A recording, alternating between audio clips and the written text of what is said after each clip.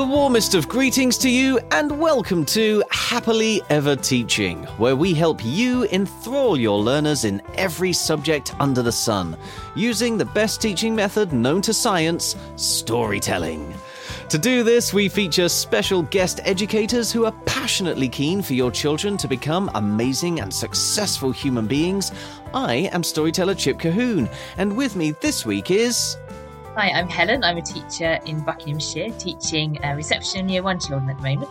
Hi, I'm Rob. I'm also teaching in Buckinghamshire and I am working with Year 4. And today we are exploring English learning outcomes with this week's folktale from the Ashanti tribe of West Africa, which you can listen to by downloading our sister podcast, Fables and Fairy Tales, or search our website epictales.co.uk for The Spider Who Wanted to Tell Stories. There you can stream a video of me telling the story, get a copy as an ebook or paperback illustrated by the marvellous Mario Coelho, and even pick up some tips for telling the story yourself. Right now, though, let's continue our discussion with Helen and Rob here, exploring the English learning outcomes in this story. And Rob, you were telling us how you've spent a lot of your summer doing haiku. Yes, as a school, we spent the last week in lockdown, and I was set a challenge by some friends to write a haiku for all the 10 days that we were off.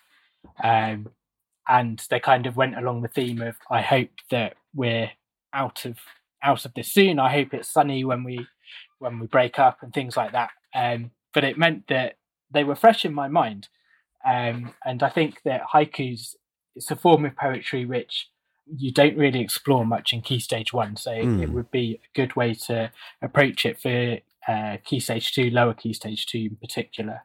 Haikus are 5 syllables, 7 and then 5 again. And part of a haiku is it can't just be random.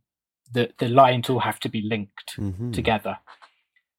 So it has to all be about the same subject in effect. And I thought a good way to use that with this story would be to ask the class or the children to retell this story, the key elements of it, in haiku form.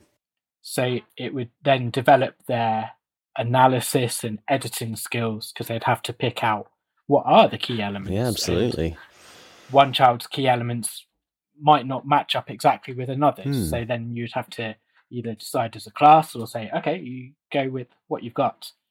And then it kind of say you'd have to edit how you tell the story and have to stick rigidly to the syllable pattern, which when you're trying to write haikus and you're in lockdown and you can't do anything else, sometimes you're like, oh no, what's the word that I need for that? But it would make it an interesting way to look at the story and to see if the children had understood the story as well, and what the key messages and elements of the story are. So it builds not only on the poetry use, but on the understanding what you've read and comprehension skills that you would build up through it as well. Absolutely. I mean, I said yesterday that this is a story all about story structure. It takes you through the exact process that most stories go through, the wanting something, meeting an obstacle, overcoming that obstacle, and going away hopefully satisfied, depending on the genre of the story. Yeah. So by sort of trying to bottle that structure down into just a series of 17 syllable poems, that would be a really good way of helping kids to focus on that story structure. But then, like you say, get some thesaurus practice and get some syllable practice, rhythm practice.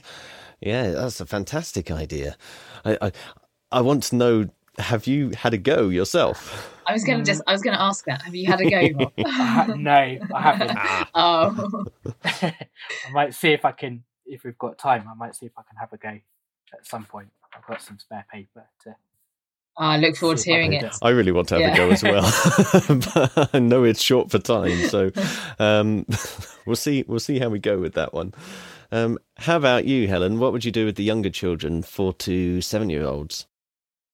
There's a couple of language elements that I'd pull out of it, and then there's a longer piece of writing. So I'll sort of go through those. The first element I'd look at is similes. So you've got the jaguar with teeth as sharp as knives and the wasp with stings like fire. So it's just a good little way in. I think it's teeth like swords. Sorry, teeth like swords. But there you go. There's another example that you could use. Yes, absolutely. Teeth like swords. Well, in fact, I'll tell you that in the Ashanti version, I think it's actually teeth like spears. Okay. So, yeah, you can make lots of different similes out of it. I went with swords myself because I thought that might be slightly more recognisable for the entire primary range from age 4 to age 11. But also, teeth like spears, I mean, spearheads, yes, but teeth like spears, that would have to be a huge jaguar. It wouldn't fit in your school. But the other ones are like wasps with stings like fire. That would be a really simple, easy introduction to similes with the children. And you could have some fun looking at different animals, perhaps different animals from the forest that would be in the same forest as these creatures, and come up with similes to describe them.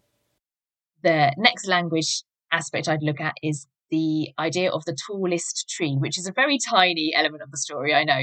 But in year 1, you look at spellings. In year 2, you look at suffixes that change the meaning of words. And in year 1, we look at the EST ending, tallest, smallest, loudest, quietest. So again, that would just be a very short snippet of the story to explore those endings. And you can play about with that however you wanted. You could take a journey into the forest in, using imagination, obviously, by the tallest tree, the shortest snake, the loudest parrot. Well, yeah, I don't think it's the shortest part of the story at all, really. I mean, we've got the tallest tree, the longest snake, That's or the true. longest stick. The deepest hole, I suppose, you could bring into it. Yep, deepest hole. Yeah, there are all sorts of ways you could explore that one. And then finally, for a bit of a longer piece of English work, I'd look at some instructions. So in the story, Anansi has to solve problems. His job is to catch the wasp with stings like fire, and then catch the jaguar and catch the snake. So we'd look at how to catch some different animals, and this could be really playful. And in early years, I suppose in any year, but particularly in early years, I would have this on a big scale, acting it out, building traps, digging holes, so that you give the children a challenge. First of all, I'd look at it through the challenges that are already in the story.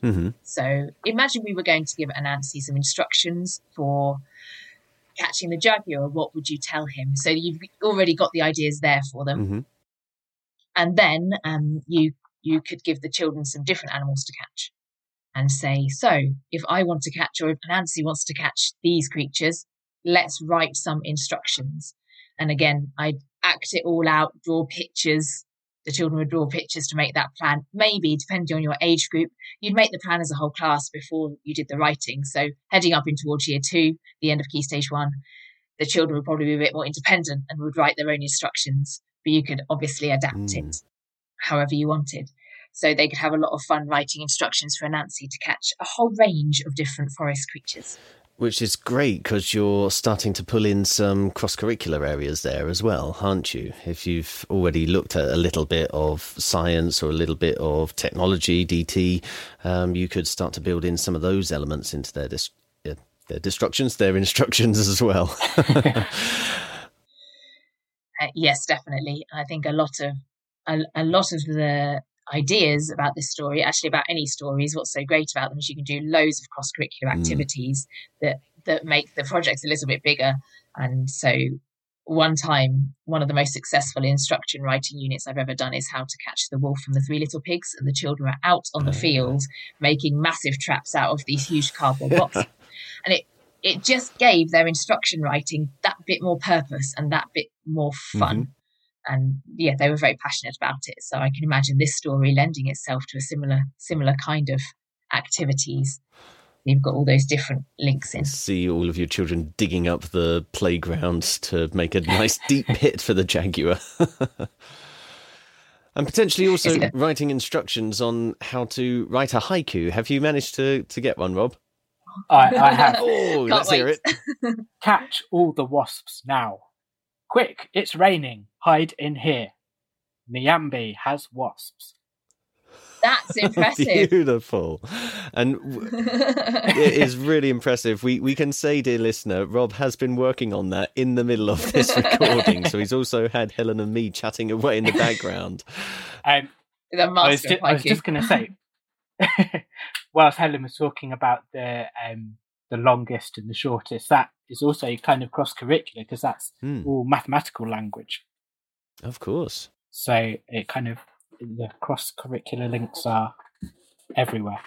In abundance. Well, on that note, tomorrow we'll have Anansi's help teaching maths. That's all we have time for today, folks. If you try out any of these ideas, or if you'd like us to help you teach a topic you're soon to cover with your young learners, let us know on social media using @TeachHappily, or leave us a review using your favourite podcast app. Tomorrow we'll have Anansi's help teaching maths. But right now, it only remains for us to say cheerio, and we hope to hear your story soon. So, cheerio! And we hope to hear your story soon.